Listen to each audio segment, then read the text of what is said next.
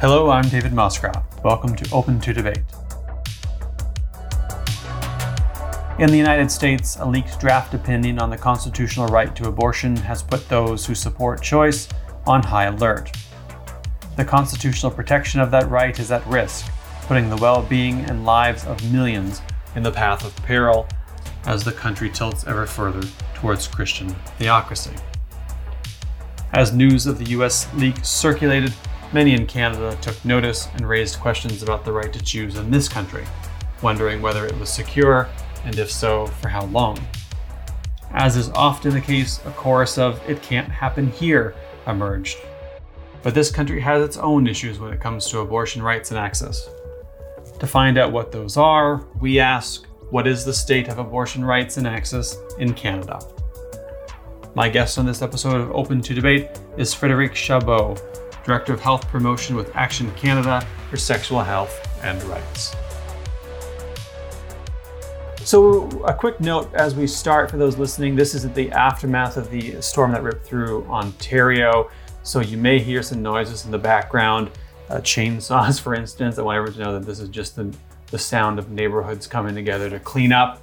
It's nothing too apocalyptic, at least not yet. We've got a few more years before that. So if you hear some sounds in the background, bear with us. That is the sound of life returning to something approximating normal for the moment. But let's talk about something that isn't normal. Let's start with some national and cross-border context for abortion rights in North America. We're having this discussion while waiting for the official U.S. Supreme Court decision on abortion rights. The leaked draft decision is a massive threat to the rights and safety of people who may become pregnant. We know that already. In Canada, this has intensified the debate over abortion rights and abortion access. So I want to get a sense first of how the Canadian state of affairs compares to that in the United States, and then we'll get into the details. Of course. So the policy and legal landscape in Canada is quite different from what's going on in the United States. And so we're not necessarily dealing with the same level of threat when it comes to a right to abortion care in Canada. So as many people will know, abortion was decriminalized in 1988 after the Supreme Court ruling that is called like the Morgentaler ruling. And that was the result of a case that was put forward by Dr. Henry Morgentaler, who was seeking the right to provide abortion to people in Canada. And so this is an important point to make because this actually brings us to what the conversation is about in Canada, which is about access to abortion. And so what was won then was the decriminalization of abortion. And so it was taken out of the criminal code and moved to being regulated as a medical procedure, which is important and basically frames how we can kind of consider the impacts of what's going on in the United States or what could happen in Canada from anti-choice activities or any kind of threat to that right. But it's also noteworthy that what we won was not access to abortion care. It was the right for healthcare providers to provide that care. So there's only one province that went a little bit differently in Canada. So Quebec feminists at the time were, of course, in solidarity with the groups that were supporting Dr. Henry Morgentaler in terms of his efforts to seek the decriminalization of abortion. But they also were clear that their goal was to enshrine access to abortion as opposed to just the right to perform abortion care. And so we've seen different landscapes kind of emerge across Canada, which is part of the conversation today. But in terms of what's going on here, different legal and policy landscape, one where abortion is a medical procedure is regulated as such. And so that means it's under the Canada Health Act, which basically dictates how medical procedures should be accessible to Canadians. There's pillars to the Canada Health Act. I'm not going to remember all of them, but it's easily Googleable. But basically, in short, medical procedures need to be accessible. They need to be publicly insured and portable. So, which means that depending on where you find yourself in Canada, shouldn't matter when it comes to accessing healthcare that you need, which protects abortion in many ways where Americans don't benefit from the same protection. So long and short answer to say different landscape doesn't mean that there won't be an impact. It's not going to look the same as what's going on in the United States. I want to spend some more time getting into the access issue and talk a little bit about asymmetrical access across the country, which is, as far as I can tell, a strict violation of the idea that we are meant to have similar services, province to province, territory to territory. But first I want to get something out of the way because it came up. And it seems to be confusing some people, and there's a bit of a debate on it, and that is whether or not there should be a law codifying abortion or access for that matter. But let's start with abortion itself. So as you mentioned, what happened was Morgentaler comes, we say this is a medical procedure. You don't have a law around hip replacements. You don't have a law around getting a tooth extracted. You don't need a law around abortion.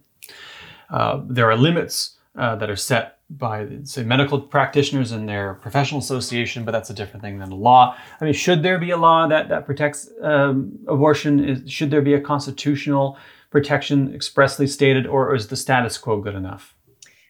Most people I'm familiar with in terms of abortion advocates in the country do not support the creation of a new law that would enshrine abortion differently than it currently is. And so I think what we are trying to be careful about is the fact that we have a friendly government in terms of abortion access. They've declared themselves pro-choice. They've been, working at the federal level to advance access to abortion in Canada. They speak to the issue often. And so I think are feeling under pressure currently to continue to reaffirm their commitment when it comes to increasing access, or at least protecting abortion rights in Canada.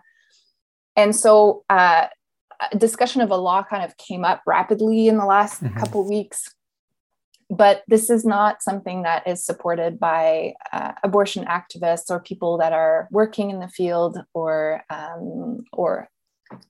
this is not something we're asking for, because currently we do have a law that protects abortion. It's the Canada Health Act.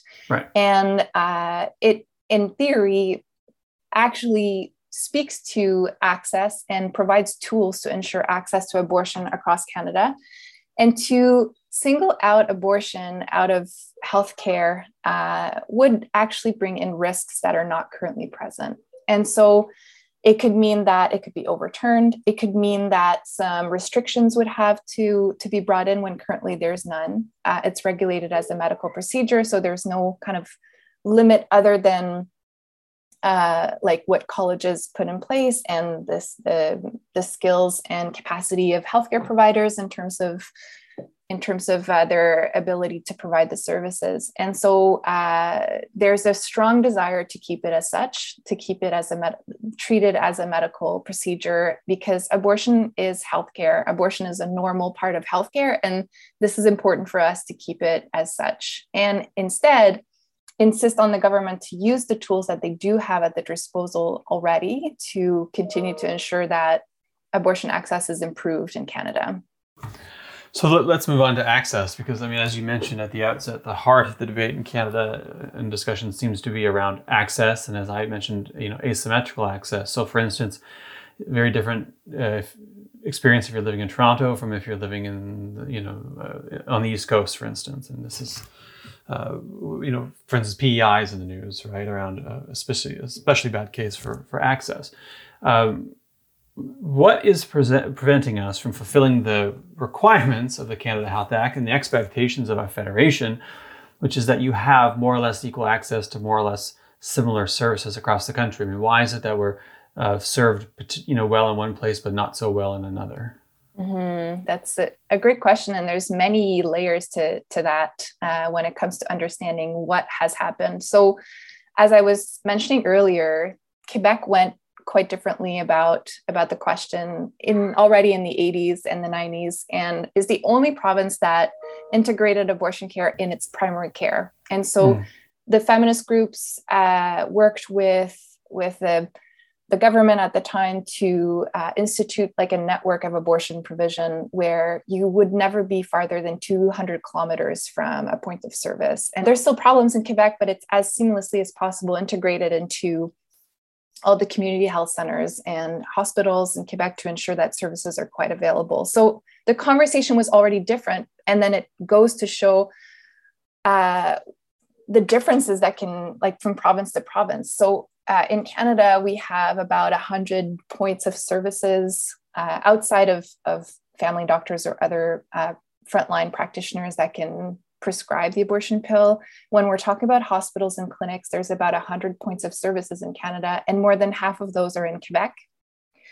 And so for the rest of the country, it's really variable. So you were describing the different situation of someone who would be downtown Toronto with someone who would be in the Maritimes. And that's the reality right now in Canada, is that if you find yourself in the prairies, like in Alberta and Saskatchewan, Manitoba, you'll find 1 or 2 points of service in the major urban centers. And that's it. They have to serve the entire province. In BC, it's quite well served, but of course it's concentrated at the southern end of the province. And if you go more rurally, it's more complicated to access services. Same from Ontario. And then the Maritimes has its own series of challenges, with some provinces having restrictions that are in violation to the Canada Health Act, quite explicitly so. And then other places where, you know, they've established networks of services that are working quite well, like in Nova Scotia. So it really depends. Like if you find yourself in Nova Scotia, in New Brunswick, or in Alberta, you'll get a different access to a medical procedure that is quite common. So actually, one of the most common medical procedures in the country, where 1 in 3 people who can get pregnant will have an abortion in their lifetime. So it's a very common, very normal part of healthcare. And it's not treated as such. So that's where we reconnect to your question. You're like, why is that the case? So there's a few answers. One of them is that we can't make sense of that if we discard anti-choice sentiments. And so there's no explanation that add up if you don't add that as a factor, even when it's not explicitly stated. So either anti-choice sentiment or the fact that abortion is considered to be a bit of a political hot potato. So governments are afraid of tackling it. They're afraid of the backlash if they bring in policies that will increase access to abortion, or they simply do not support increased access to abortion, which is the case in many of the provinces. So there's, anti-choice sentiments, which doesn't match public support for abortion access. So in Canada, the public is quite supportive of abortion access. It's a very high percentage of the public that not only is in favor of abortion care, but actually supports increasing access. And that is actually cross-party. So even last summer, when we were entering the 2021 federal election, CBC ran a poll to kind of take the temperature of the support for abortion access, because it's usually an election issue. And across all parties, there is a strong support for increasing access to abortion care. So not only pro-choice sentiments, but actually even speaking of very practical terms, there should be policies to better the situation. But despite that, governments are very timid in terms of bringing policies that support increased access. It's also the fact that it's a medical procedure regulated as such. And so there's a lot of barriers that can come from professional colleges. And so this is also kind of managing the different levels where policies must be put in place to support increased access to abortion. So it's not simply the federal government that could magically do something, or provincial government even. And then it also connects with the I think, generalized underinvestment into healthcare systems. And so abortion care is one of the victims of increased scarcity, increased pressure on healthcare systems. So when we're looking at provinces like New Brunswick, where there's huge issues of access to abortion care, there's also huge issues for access to all services. And so the infrastructures that are needed, for example, ultrasound machines, labs, that are necessary to actually facilitate increased abortion access and would be needed if ever we got the right policies to increase abortion. And there would still be capacity issues if that was the case. So there's many things going on at once. Healthcare systems are under pressure. We're lacking infrastructure.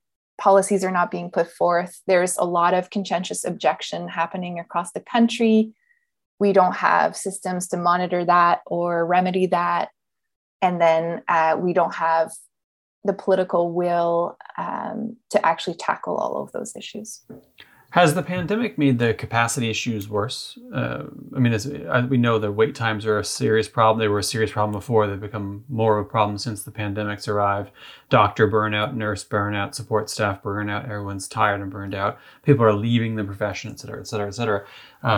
Has that had an effect on abortion access as well? It has both been an extraordinary opportunity and of course has had negative impacts, just like for most healthcare. So some pretty amazing things have happened for abortion access in the pandemic. First of all, there's been a sudden increase in healthcare providers' willingness to provide medical abortion care. And so suddenly there was doctors and family doctors, nurse practitioners, midwives that trained to become abortion providers in their own community.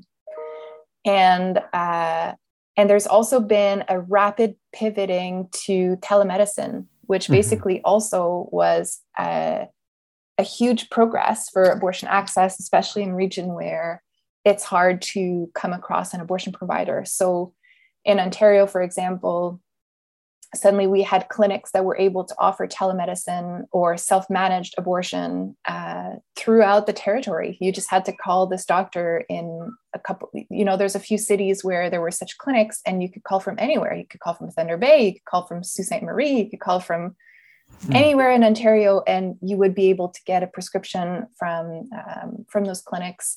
And so in some ways, we were able to benefit from the creativity and suddenly the urgency to find solution that came with the pandemic, like when the healthcare system had to adapt to having to give care to communities in really restricted terms because of new public health restrictions, because of the inability to travel. Suddenly there is this openness to new ways of doing. So that really benefited abortion access in communities where it had never been accessible before. So that's amazing and wonderful. And most abortions in Canada happen under 12 weeks of gestational time. And so that means that people are able to access medical abortion within those timeframes, and there's more facility in doing so.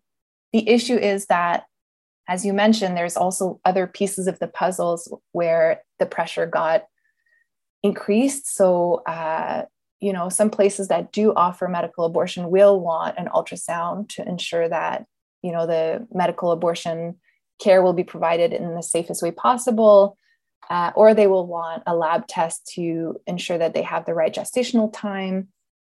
And those were resources that were under great pressure. And so just like for other healthcare, this meant more delays. And for abortion, this is significant. This is not something that you can wait for 5-6 weeks before you get. It has to happen within a pretty short period of time. And so that brought a lot of issues.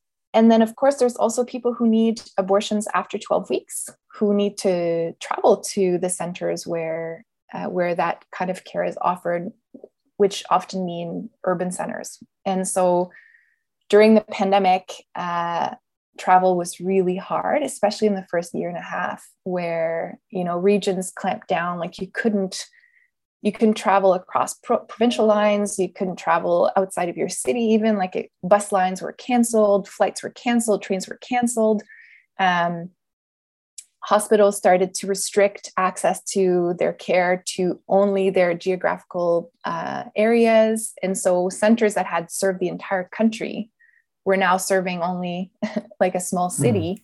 And it was impossible to get an appointment there, despite the fact that they were the only center that provided that care.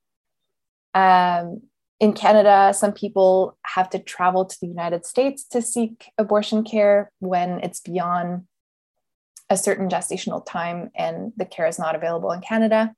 And so that travel became very tricky. So basically every month we had to figure out how to go about supporting people traveling.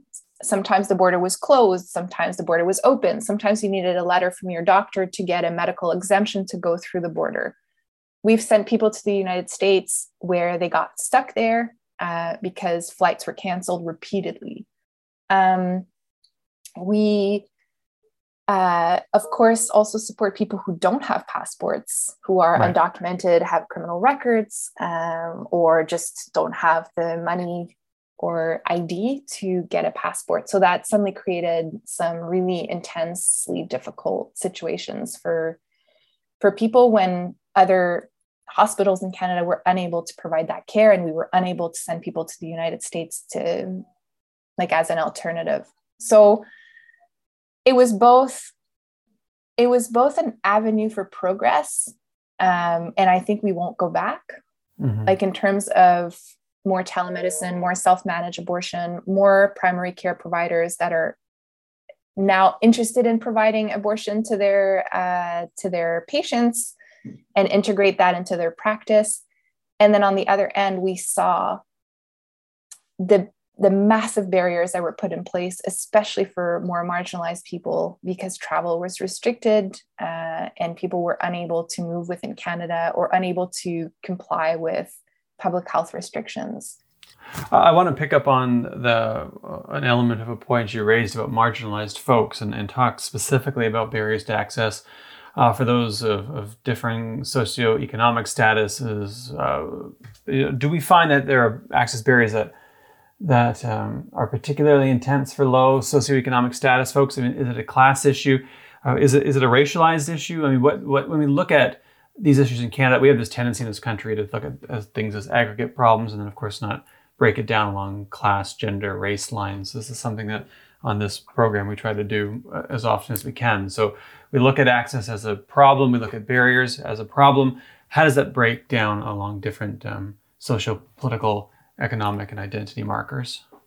Absolutely. Abortion is an economic justice issue. It's a racial justice issue. It's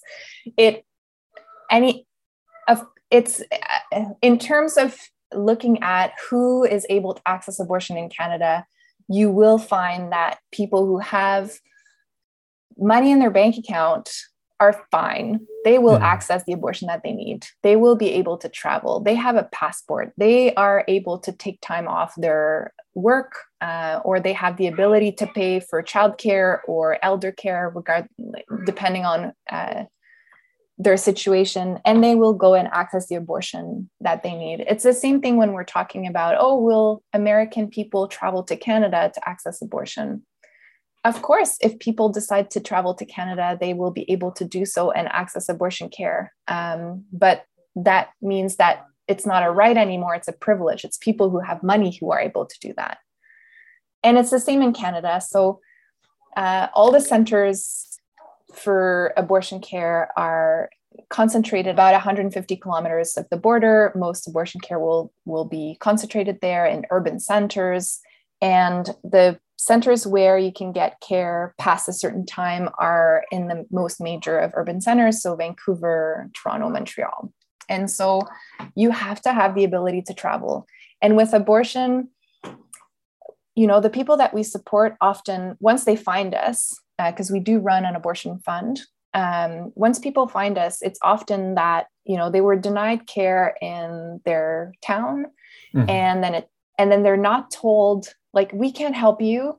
now figure it out on your own. And so people have to not only find the information on their own, and that requires resources to also find the information. It requires access to the internet. It requires the ability to have time to make several phone calls to, so there's so many layers to the economic privilege of how to navigate access to abortion.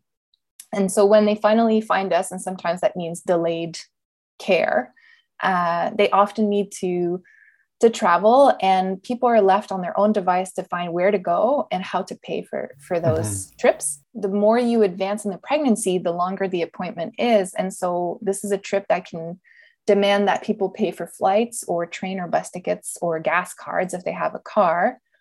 And then they have to pay for accommodations for a few days, food, childcare. There's so many expenses that come with leaving your community for a week. And so that is an immense barrier for people. And then if we want to break that down on racial lines, because of course that's also the case. Well, first of all, economic capacities or privilege are not distributed equally when we're talking about racial lines. But then when you look also at the geographic access to abortion care, for example, let's take the prairies, where the only centers where you can access abortion are in Calgary, Edmonton, Regina. When you look at the breakdown between Indigenous and non-Indigenous populations, most Indigenous people will live outside of urban centers, and most non-Indigenous are in urban centers. So even like restricting access in urban centers, there is a racial element there in terms of who will need to travel. And so we can look at it from so many angles. At the end of the day, if you have $500 in your bank account, you will make your way to your appointment. And if you don't, then you're hard on your luck. Like this is, there's some resources that can be accessed for support, but they're often hard to find. They're not advertised. You need to find them on your own. You may encounter anti-choice people along the way, either in the hospital, in your clinic, in crisis pregnancy centers, which is often advertised as the only resource in many communities, which can mean that you're more likely, if you are outside of urban centers and don't have the financial resources, you're more likely to encounter disinformation around abortion, which has an impact on health. So yes, abortion access is an economic justice issue. It's a racial justice issue. We cannot look at it any differently, because if not, we won't understand what is the work that we had ahead of us to actually improve access to abortion in Canada. So if you're someone listening to this and you're disconnected from medical or organizational communities, but you say to yourself, okay, I recognize this problem. We do have a problem in this country. It's not the same problem as in the United States, so it's not exactly the same problems. I'm sure these problems exist in the United States as well. What do I do? I mean, there are people then who want to say, okay, well, we want to see change. We want to see access become more common. We want to see it become equitable. What's the thing that person does? Is it who they vote for? Is it the issues that the agenda set? I mean, because it's easy to feel disconnected from this if you say, well, now what do I do? Because politicians, as you mentioned earlier, politicians seem in general to either not discuss the issue or support it, but then the other shoe drops, and that's, okay, well, what are you going to do to ensure access? And that feels like a step that they don't want to take, or an issue they don't want to discuss, because it rarely comes up. The access issue rarely comes up, I find, in the mainstream. I see politicians asked about it so rarely that I think people, day-to-day folks, would be forgiven for assuming we don't have an access problem if it hasn't touched them, especially people who don't get pregnant, right? I mean, because if they're not dialed into the issue, then it's just not on their radar. What do we do for these folks? How do we get better access in this country? It's so true. There's, we talked to a lot of people throughout the year who are looking for abortion care, and a lot of them are surprised that it's not more accessible than it is. I think there's many things that can be done as, short-term solutions. So support abortion funds. So Action Canada for Sexual Health and Rights, we run a national abortion fund. So we pay for people's financial needs to access their appointments. So you can support abortion funds, and that goes directly towards ensuring that people make it to their appointments. So we pay for gas cards, we pay for pet care, we pay for train tickets, we pay for hotels, food, anything that gets in the way, the fund pays for it. And it's a very low threshold fund, like in terms of ease of access to that. So this is something that can be very immediate. You can support that. And then you're literally changing someone's life like that on that day. That said, it's also important to work on the policies because that's a Band-Aid solution. This is something that will never reach everyone. This will be reaching the people that find us. This is a temporary way to solve the problem. So what people can do is continue to have this conversation in public spaces. So every time this conversation is had in Canada, like, when we say, let's not reopen the debate, actually, it serves us when we open the debate, quote unquote, because every time support goes up for abortion, people are wanting to support, they're wanting to discuss their support, to show it. And so this motivates politicians very much. So it's important to understand the impact that we can have when we are talking, let's say, sending letters to the media, sending letters to our parliamentarians, our elected officials, our community leaders, or simply, voting for politicians that have pro-abortion access platforms. And so making it like a political issue. This is something that we want to see being done better. Like, what are you going to do about this? And then supporting that publicly makes a huge difference. And then after that, depending on where we sit, if we're a student, if we're a healthcare provider, there's so many avenues to increase access to abortion. So medical students have done tremendous work in the last years in terms of shaking up what's going on in medical schools. In, for example, Newfoundland a few years back, when the new abortion pill had been, well, it's not new. It's been in use for over 30 years in over 60 countries. But in Canada, it's been approved in 2015.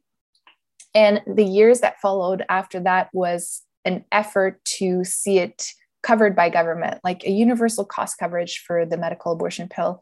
And in some provinces, medical students were on the forefront of those battles, calling on their governments to say, this is an equity issue. This medication needs to be covered.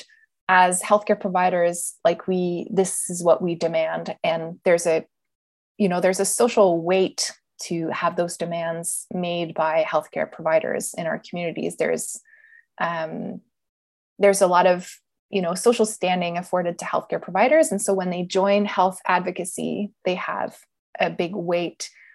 This is also important to bring the light on the fact that medical school curricula do not include abortion.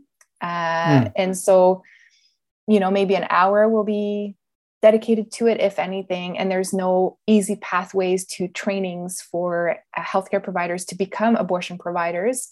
A lot of them who want to become abortion providers have to find their own kind of trainings in abortion clinics. And because there's not that many of them, it becomes like a hard pathway to developing like new abortion providers and train them. And so that's something that we need to look at, and people who are in those fields can do is bring attention to the fact that medical schools need to make this a core competency, because as I was saying, abortion is very normal. 1 in 3 people in Canada who can get pregnant will have an abortion in their lifetimes. Every family doctor, every nurse practitioner, every OBGYN should be able to provide abortion, or at least to support patients in getting it, or do options counseling, or, there's a need for this to be included in primary care. If we are in schools, if we are educators, there's a need for better sex education. That includes talking about abortion, that includes, fighting against disinformation. If we are in communities where there's anti-choice activities, Maybe we can take up the task of calling our city councils and ask for regulation on abortion disinformation or protests, or, there's all sorts of fronts where we can find ourselves addressing like the multiple barriers that people face to abortion. So of course, voting, and then after that, looking at from our own positioning as a student, as a healthcare practitioner, as a resident of a city that gets anti-choice postcards in the mail, as there's so many little things that we can do. I want to close out on two questions in the last couple minutes that we have. One, something I'm just curious about, something that frustrates me, and I'm curious if it frustrates you or frustrates people in your community. It's when politicians are asked about being anti-choice, pro-choice, and they say, well, I wouldn't bring in a law to outlaw abortion. They leave it at that. I'm thinking of one in particular. This is Pierre Poilievre's line, but I don't want to make it just about him. He gets enough attention already. This is a common political line. Is that enough? I mean, do we need to know what politicians specifically believe, or is it enough to say that they won't bring in a law? Because I think it's fair for a lot of folks to say, you know what, I don't trust you, for good reason. So that's a little bit off of the line of questioning, but I'm curious about this because it comes up. I think that's such a great question, because there's two things that come to mind for me when you ask that. First of all, when we look at the United States, so this is why we're having this conversation, we're looking at the devastation that's being brought down on the United States. And what was really shocking to me is that, first of all, 3 years ago, it was unthinkable that Roe v. Wade was ever going to be overturned. Unthinkable. And now suddenly it's thinkable because of one person getting elected in 2016 that brought in new judges who lied in their hearings to get confirmed on the Supreme Court to both the Congress and the Senate. They were specifically asked if they were going to address or overturn Roe v. Wade, if they considered it to be settled law. And all of them said, yes, this is settled law. We will not overturn Roe v. Wade. And so to me, this says two things, and not to be alarmist, because as I said at the beginning, different legal and policy landscape in Canada, different culture, there's a lot of things that are different, but what sometimes we need to not completely discard the unthinkable. Because it can happen. There could be a set of circumstances that come together that makes it suddenly doable or reachable for a subset of our population that supports restrictions to abortion. And then they suddenly have the perfect storm of circumstances to make it happen, despite the lack of public support. Because that's the thing, in the United States, there is no public support for the overturning of Roe v. Wade. It has nothing to do with what the American population wants. It's a very small minority of people who have infiltrated political institutions with a goal in mind, and they are now acting despite the lack of support. And so that's the first thing I'll say. Let's not discard the unthinkable. We need to be vigilant. We need to make sure that we secure our rights, and that we are vigilant in terms of the activity of anti-choice and anti-democracy and anti-rights groups that are active in Canada, because they are active. And that's actually quite an important connection to make between anti-democratic actors, which we saw during the Freedom Convoy. There was a calls to overturn like a democratically elected government, and the connections that these people have with anti-choice organizing, and also the transnational nature of activism and financial ties between the US and Canada when it comes to anti-choice activities. And so there is a risk that comes from those groups and those actors, from white supremacist groups. We have a very active white supremacist movement in Canada. We are one of the most active online in the world when it comes to white supremacist boards, and white supremacist and anti-choice views go hand in hand. Not always, like it's not like it's a Venn diagram, but there's still like some ties there. So let's not discard the unthinkable. And the other piece is like, let's look at what politicians are actually doing and what they're voting for. And so they might not bring a law to outlaw abortion in Canada or outwardly like completely restrict it, but the fight in Canada is about access, restrictions to access. So what's going on in provinces with restrictions to abortion care? What can happen at the federal level with private members' bills? Suddenly bringing in restrictions to like, you can't get abortion past 15 weeks or 20 weeks, and which is something that we don't have in Canada. So we have to be really vigilant in terms of actions. Like you can say whatever you want. We have to see what you're actually doing and what you're supporting and voting for. In terms of what's important to look at for transnational solidarity and action and what to be vigilant for. So I think there is a global backlash on sexual and reproductive rights, and it's tied to a rising tide of anti-democracy forces. And so that's true in the United States, that's true in Canada, that's true in Europe, that's true kind of everywhere. I want to close out on that point specifically. You've anticipated my final question, which is, what do we do with cross-border organizing, cross-border activism, cross-border solidarity right now? Because I know a lot of people in Canada, as concerned as we need to be about the state of affairs here, are deeply, deeply concerned about the urgent need to do something in the United States where well-being and indeed lives are on the line. The line that we keep seeing that is absolutely right. This won't end abortions. This will end safe abortions. Yes, really absolutely. People will die because of that. What do we do about that? What's the cross-border work look like? So I think we need to have a global view on what's going on and keep ourselves really abreast of what's going on in Poland and Hungary and Russia, in the United States, and make sure that in Canada, we go the other way. So supporting Canada as a champion for human rights, as a champion for sexual and reproductive rights, and then make sure that, both our policies and budgets align with those priorities, because that will have a very positive impact on other places in the world where rights are at risk. And so this is something that we can do in terms of global advocacy.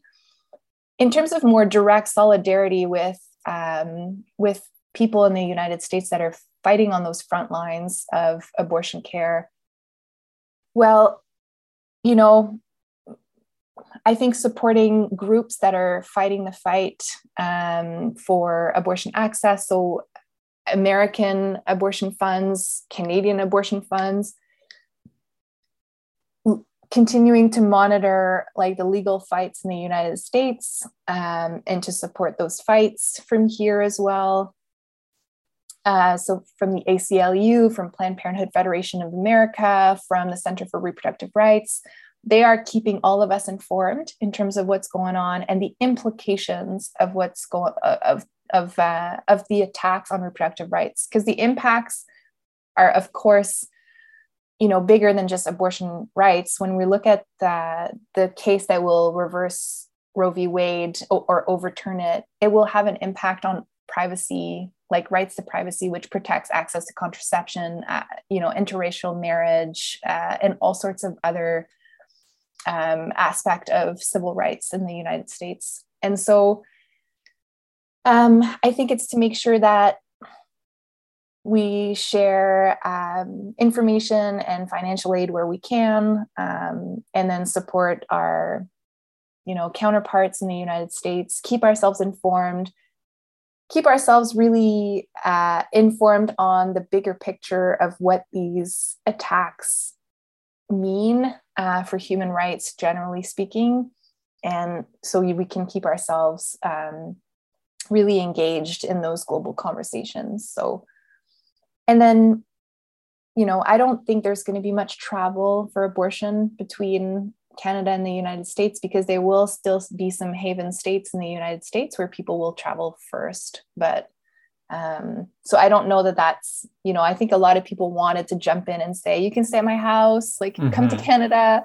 I don't know that that's truly how it's going to play out. So I think I think it's more on an informational and financial level that we can continue to stand in solidarity with Americans at this really hard moment. Like, as we see the dismantling of the rule of law and their democratic institutions, this is a really big deal, and abortion is at the center. So it's kind of understanding the political links here and being part of the conversations, being citizens of the world today, and standing for human rights.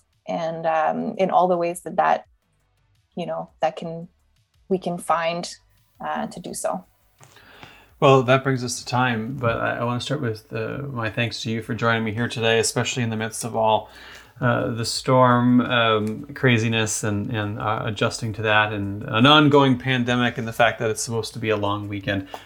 My deepest thanks for you joining me here today. I appreciate it very much. It's my pleasure. Those are important conversations, and I really appreciate the fact that it digs deeper. So it's nice to be here.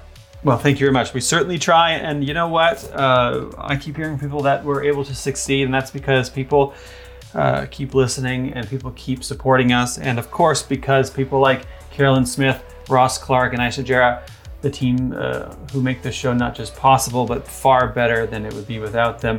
They're the ones doing the core work that make sure that this happens and it gets out to folks. And I thank them. And so, as always, thanks to each and every one of you. And we will see you back here in 2 weeks.